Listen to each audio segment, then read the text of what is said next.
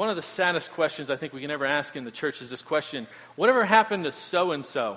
We don't usually say so-and-so. Hopefully we remember their name at least, right? But whatever happened to Bob? You remember Bob? We used to see Bob around a lot of time, and whatever happened to Bob? I think that's one of the saddest questions because it points to the reality that someone's missing, right? Someone is not here. Someone who happened to be here, who seemed to have belonged with us, who seemed to be a part of us, is now missing and no longer here. That's sad. But that's not all that question is making clear. The question also betrays the reality that we have kind of probably sat by passively, disengaged, doing nothing, while whatever was happening in Bob's life was happening, and he began to withdraw and depart. It's a sad question because it exposes that we have not been paying attention to one another very well. It's like we just woke up from a daze, like we were just asleep. What happened? Right? It should make us grieve when we ask that question. It should make us grieve a little bit when we find ourselves asking that. Here at the end of James's letter, at the end of all this great and wonderful truth about the gospel life, the Christian life that we've been walking through, that you've been walking through this summer, here at the end of all that, James leaves us with a charge to be more intentional and looking out for our brothers and sisters. And to even calls us that when we see somebody starting to wander away from the truth, that we would go and we would pursue them in love. That's what we see in the text today, James chapter 5, verses 19 and 20. It's on page 1013 in those Bibles on your row. I invite you to stand together. Let's hear from God's word.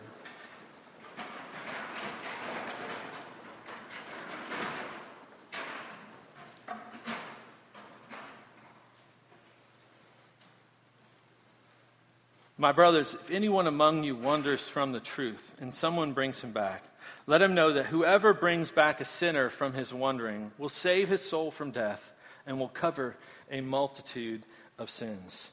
This is the word of the Lord. Thanks be to God. Let's pray.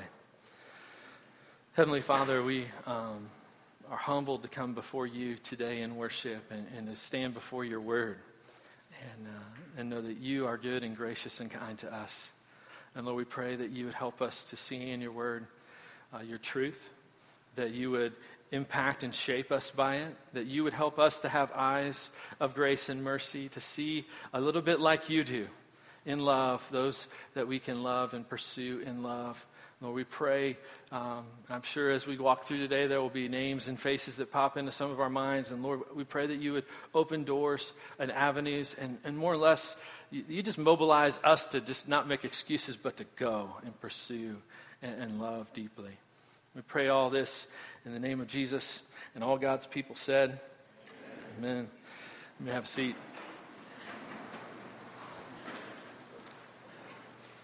So this is how James decides to end his letter, right? No final greetings.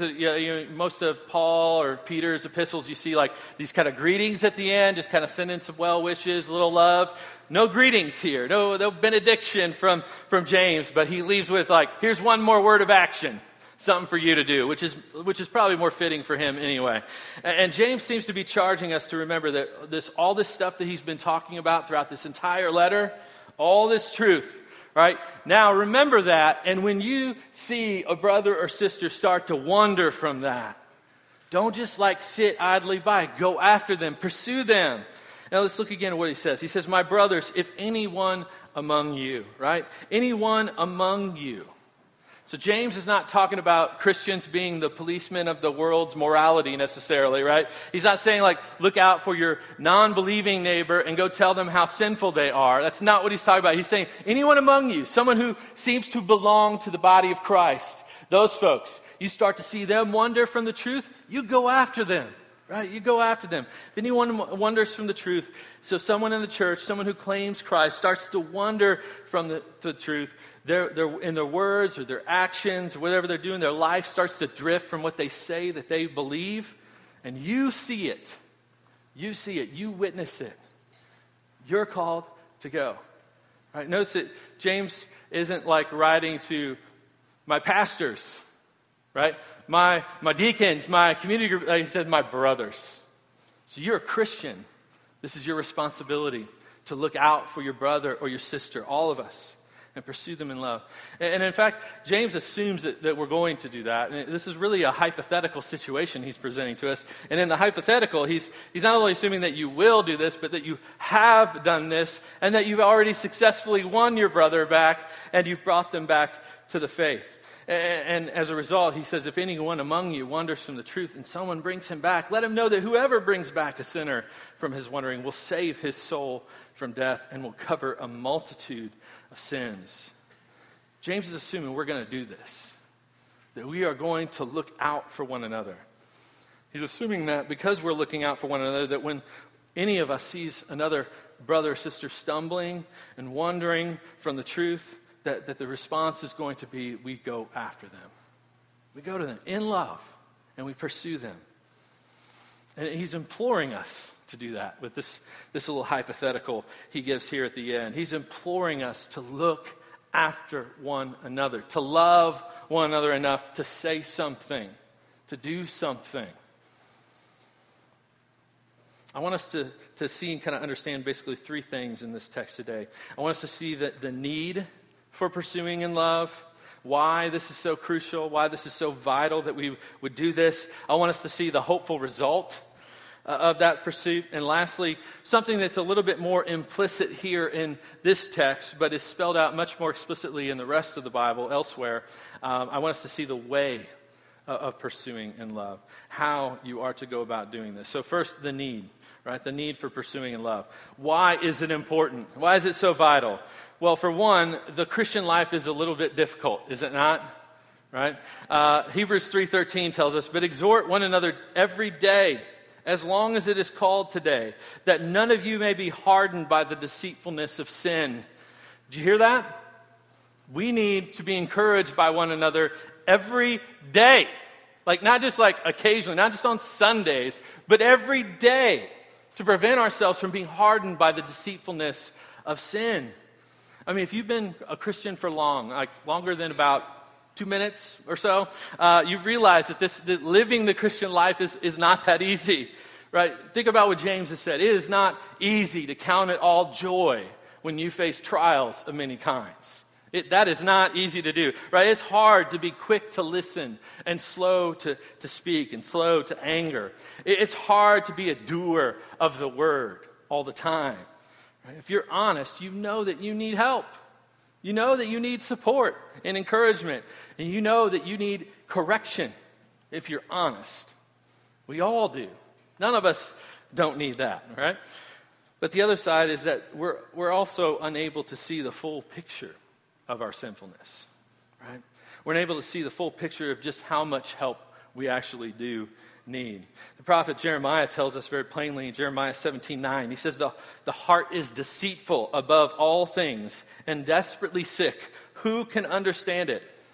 But the truth is we're all blind to our blind spots. That's why they're called blind spots, right? We call them blind spots because we can't see them. So we're blind to them. So we need our brother or sister to help us point those things out in our lives. The Christian life is not an individual sport. It's not. It requires community.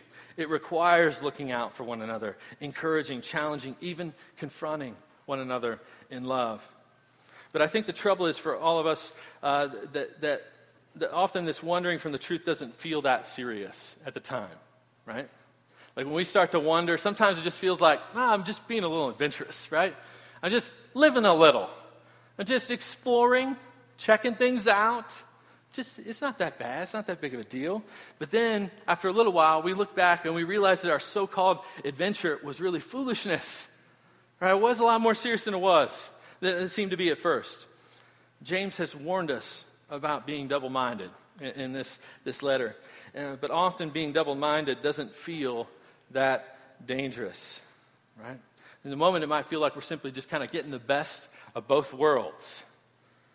We feel like we're simply being relevant, right? Fitting in, connecting.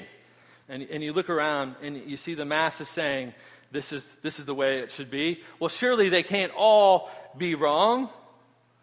But let me tell you something. The gospel is not concerned with what the masses have to say. It is not. It's concerned with the truth. The gospel is concerned with life. The truth is that life is found in Christ alone. In fact, the Bible tells us, John 14:6, that Jesus is the way and the truth and the life. And the truth is, it don't matter how it feels, to wander from the truth is to wander towards death. Right? It's to wander towards death. It's spiritual suicide when we start wandering. James is making that clear when he says, bringing a sinner back from his wandering saves his soul from death. This is a serious matter. Pursuing our brother or sister caught up in sin is a serious business. It may even be a matter of life and death. But we also need to understand something here, because I know how some of you think. And some of you are like, well, I thought we were supposed to be assured of our salvation, right? We're supposed to rest just firmly and confidently that Jesus has saved us, that nothing can separate us from his love. So what does this mean? That if I start wandering from the truth, I might be wandering toward death. And we have to hold this together. Like, James is not trying to call our assurance of salvation into question here. We have to hold this together with what we read in Romans 8, that nothing can separate us from the love of God in Christ. But the thing is that we don't always have the privilege of having God's perspective. Right? God can look and he can see and he can clearly distinguish between the Christian who's simply backsliding, right? Somebody whose salvation is secure, but they're caught up in sin, they're struggling in sin, and the person who seemed to maybe, from our eyes, belong with the church, be a Christian, but actually in their heart, they were not, right? They had not truly placed their faith and trust in Christ. They were not truly impacted by the gospel with a heart change, right? We can't tell that difference a lot of the time. We don't have the privilege of that perspective. And so we're to go after all of them. We're to go after all of them. And know that regardless, the course of action is the same. Pursue. Try to bring them back to the fold. And God may use our pursuit. We may not know it, but he may use our pursuit to save a soul from death. The point is, we really need to watch out for one another. Notice, again, James is talking to all of us, my brothers, not pastors, not community group leaders, brothers, sisters. The Bible, when it says brothers, it meant everybody, right? It meant everybody in the church, every Christian. There will be times when and there may be times right now, where you know that you see a brother or sister start to wander from the truth. Maybe it's someone in your community group that you haven't seen for a while, somebody that you remember seeing at the gathering that you haven't seen at the gathering for a while. And just because they don't come doesn't always mean like their soul is like you're going to die eternal death for not coming to church alone. But that could be a symptom that there's something going on. And so you start to take notice of that. Maybe it's, you're aware of an ungodly relationship in their life. You're aware that they're getting into some kind of weird theology stuff out there. You start to hear the racist joke, the sexist joke, right? Are you just going to sit idly by and just allow them to begin to wade into that? Or are you going to speak into it? Whatever it is, when you take notice, you are called to go after them and try to bring them back. There's a murder that happened in 1964 in Queens, New York. And the story's kind of been a little famously shared around through the years. But a 28-year-old woman named Kitty Genovese was walking home to her apartment in Kew Gardens in Queens, New York, when she was assaulted on the street. And she cried out, "He's stabbing me! Help me!" Right? And there's a lot of different stories about did anybody even call the police or whatever, and a lot of confusion over that. But here's what we do know about that murder and what happened. Kitty Genovese was attacked on the street outside of this apartment building, and she started screaming for help, and lights in apartments came on, and people looked out, and they heard the screams, and nobody went down to help her. Nobody. We've got to pursue our brothers and sisters when we see them wandering, right? It may be just that serious in a spiritual sense. Spiritual death. We can't look on and just do nothing, right? This is vital. James shows us the need, but he also shows us the hopeful result of pursuing in love. Or we could say here is a significant part, not all of it, but a significant part of the motivation for going after our wandering brother or sister. It's right here. Once again, look at verse 20. It says, let him know that whoever brings back a sinner from his wandering will save his soul from death and will cover a multitude of sins. Right? The hopeful result for our Christian brother wandering from the truth is a return to resting in the grace of Jesus.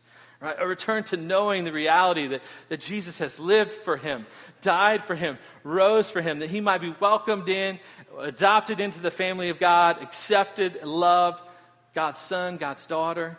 It's a return to knowing that and living in light of that and enjoying the joy and the freedom that comes from being a child of God.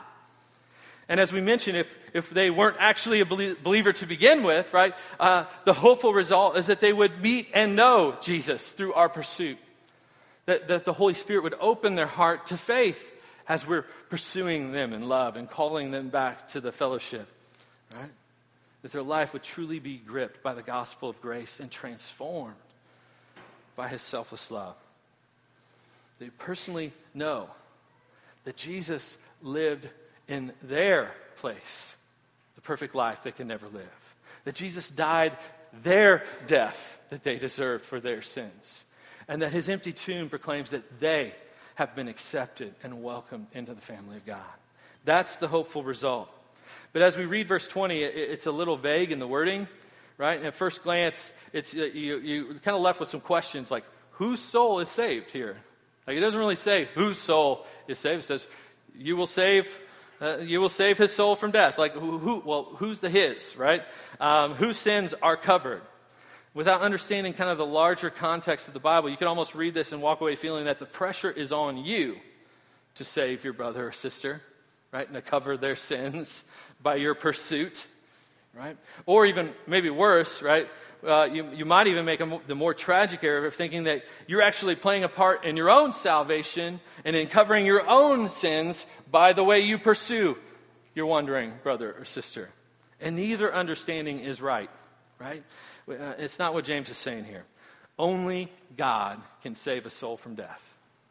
Only God can forgive sins. The scriptures are plain on that. Only he can grant repentance and truly forgive and cover someone's sins. This is what Jesus alone has accomplished for us in his perfect sinless life, his sacrificial death, his glorious resurrection. Titus chapter 3, verses 4 through 7, very plainly says, "But when the goodness and loving kindness of our God and Savior, our Savior appeared, he saved us, not because of works done by us in righteousness."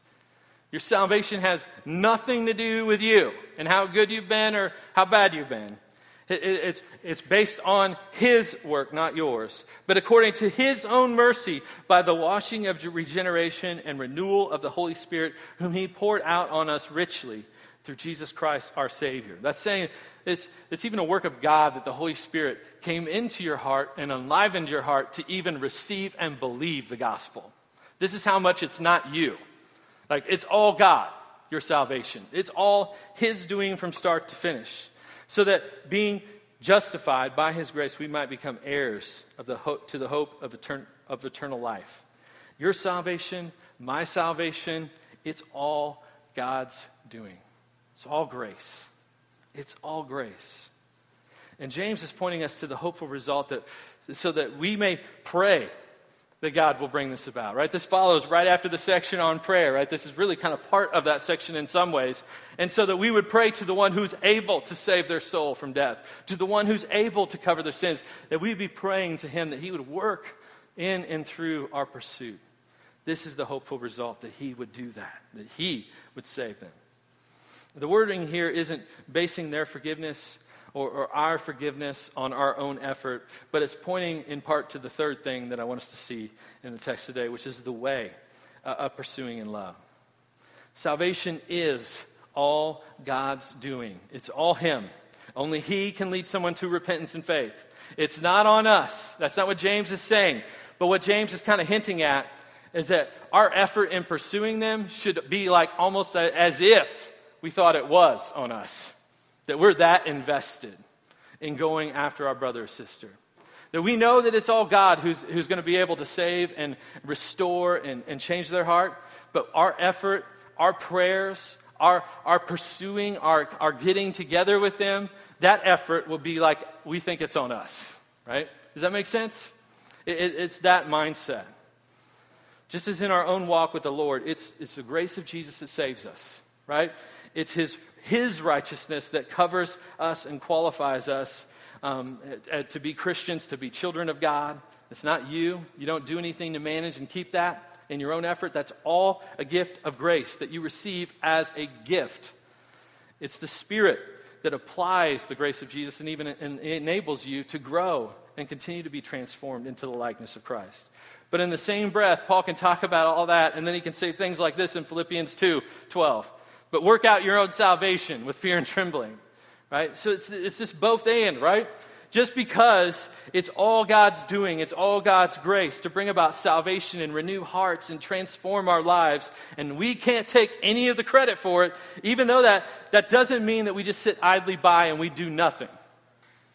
Right? We work hard with the Spirit. We work hard with the grace of Jesus at work in our lives.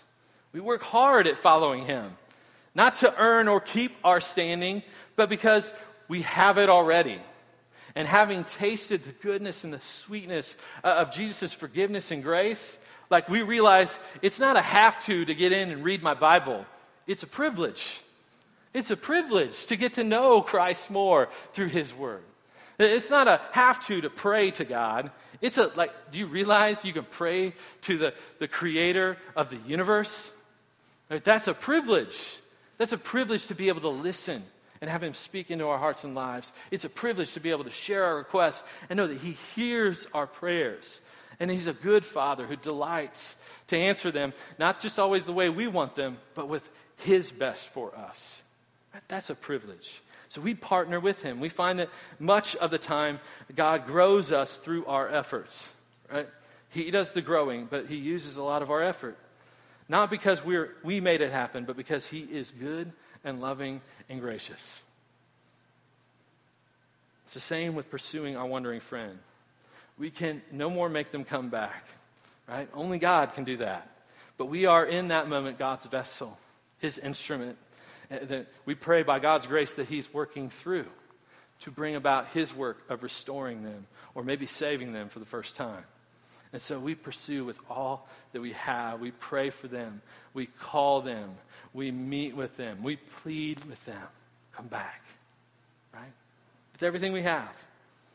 Everything we have. James is encouraging us to be watchful. And when the time comes, pour ourselves out in pursuit. But this just sounds so awkward, right? I mean, this is not very American.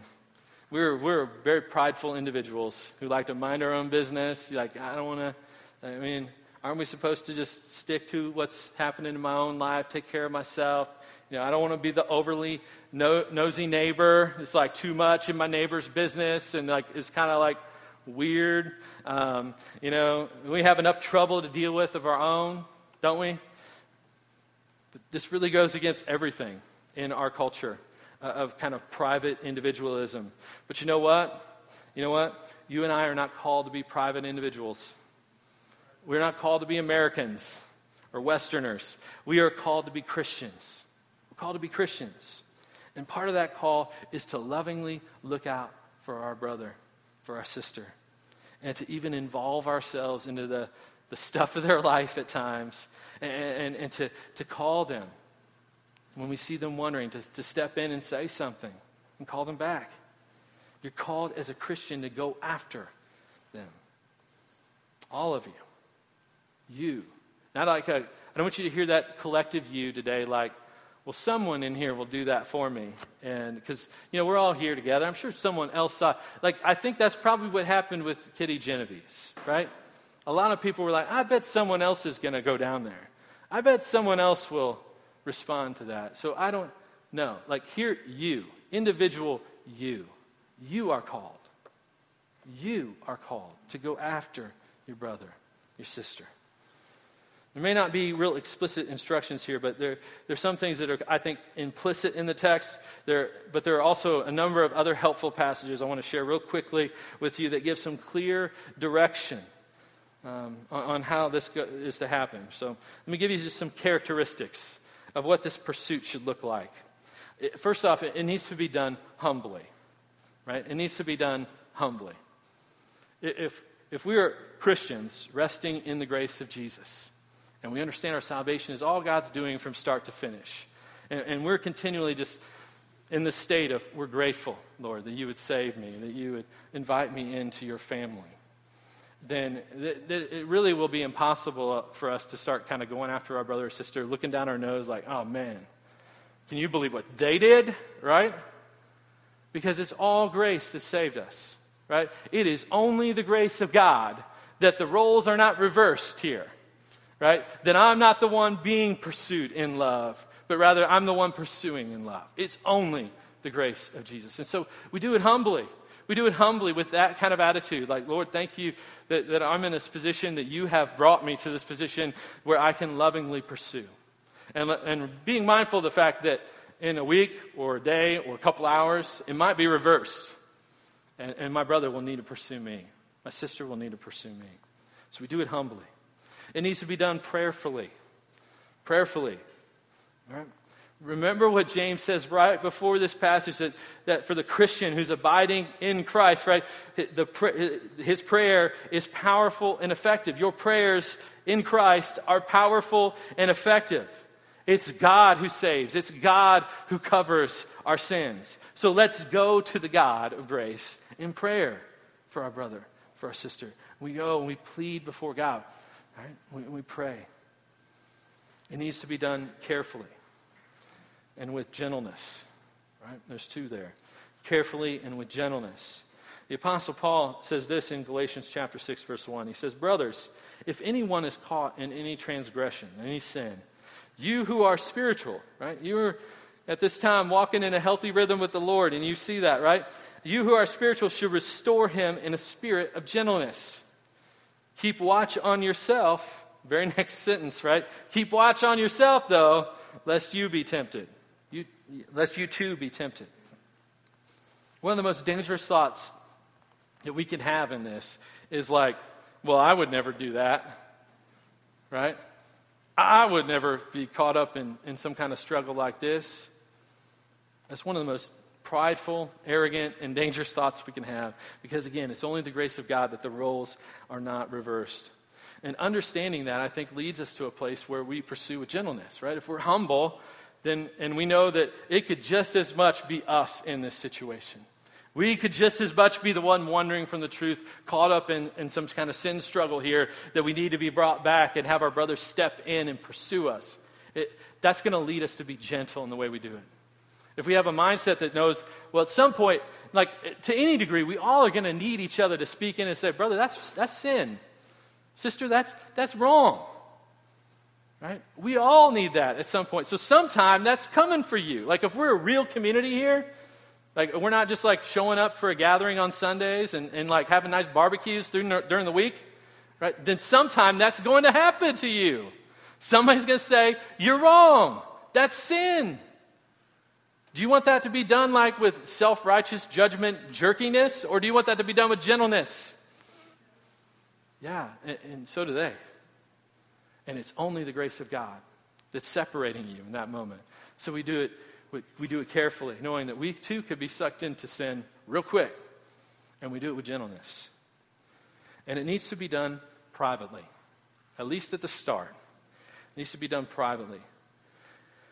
How many prayer requests have been lifted up in the name of, I think we should pray for Sally because, she's been doing this, and this, and we should pray for her, right? Right? Or, man, I saw this go down with Sally, and I need some help. So let me call the pastor. Let me talk to every member of my community group. Let me email every person I've ever talked to or met at the church and see what they think about how I should go about doing this. No, right? That's not how we do it. Like that, you are sabotaging the whole process right at the very beginning. It needs to be done privately. You see it, You are the one who goes and you talk to him. Matthew 18, verse 15, Jesus says, if your brother sins against you, go and tell him his faults between you and him alone. If he listens to you, you have gained your brother. Right? And I know Jesus specifically is mentioning here someone sinning against you and you confronting them on their sin against you. But the application is just as well applied to you witness their sin that's not done against you. And you're the one who saw it. You're the one whose eyes have been opened to it. You go to them privately, between the two of you, to start. You don't blow up the process from the first moment it begins by telling like 15 other people. Right? I don't need a phone call the first moment you see somebody struggling. You have the Holy Spirit in you. You have been gifted the grace of God too, right? It's not just pastors and leaders, right? And so we're all equipped to pursue in love. Now, there's definitely stuff you read through the rest of Matthew 18 that if things aren't responded to, there is appropriateness to bring other brothers and sisters in and eventually maybe even church leaders into a situation. But that's in extreme circumstances after seasons of pursuing your brother or sister on your own. Right? Just the two of you. And Jesus says if they respond to repentance and are restored, right? You've won your brother.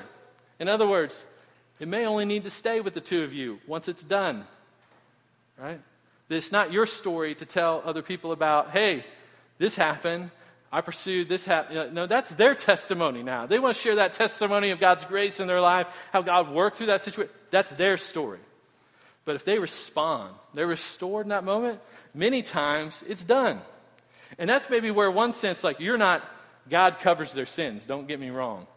But in a sense, there's a covering you're applying there too, by not needing to make everything public. Because it's been dealt with. It's been repented of. We're moving on. Right? Now, obviously, sometimes there are public sins that require public repentance. And sometimes there are consequences for our sins that end up involving other people knowing about them. But most of the time, if this process happens right, and you go just between the two of you, they respond, they're restored, it's done. It's over. Nobody needs to know about it. Not unless they want to share their story to give glory to God for what he's done in their life. This is the way we pursue in love, right? We go all out as God's instrument of grace, humbly, prayerfully, carefully, with gentleness, privately pursuing our brother or our sister. And the reality is that in and of yourself, you and I, we are not going to be able to muster up enough strength and courage to get through the awkwardness. Because this is awkward. This is really awkward to do this right. The only way you will actually do this is as you remember Jesus' pursuit of you. As you think on his pursuit of you and what he's done to save you. Right, to borrow Jesus' own language from the parable of the prodigal son, when you were in your far-off country, right? When you were in your far-off country, wandering from the truth, buried in your sin and selfishness, Jesus Christ came after you. He came after you. He didn't just simply throw up a quick prayer and hope that things would work out, right? He didn't turn away to just say, well, I guess I'm done with them. They're not around anymore. He didn't go tell a bunch of other people about how terrible you are. Right? No, he came after you with all he is and all he has. That's what he did. The King of glory stepped out of heaven to live for you. He laid down his perfect life and took up a cross to die in your place. And he paid your penalty for your sinfulness, for your wandering in full. Right? There's no more wrath for you. He took it all. And his empty tomb testifies to the truth of his own words from the cross. It is finished. God accepts you because of what Jesus has done.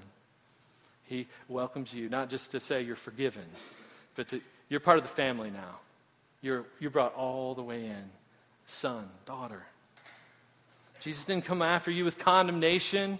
He didn't come after you looking down on you, telling you how terrible you are, but he came after you with grace upon grace upon grace.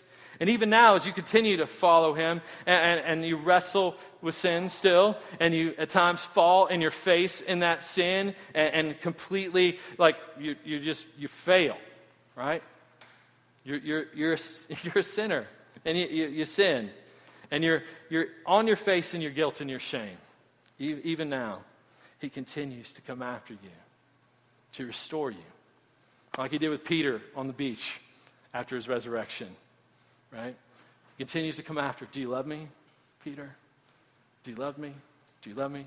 3 times to match the 3 times that Peter denied him.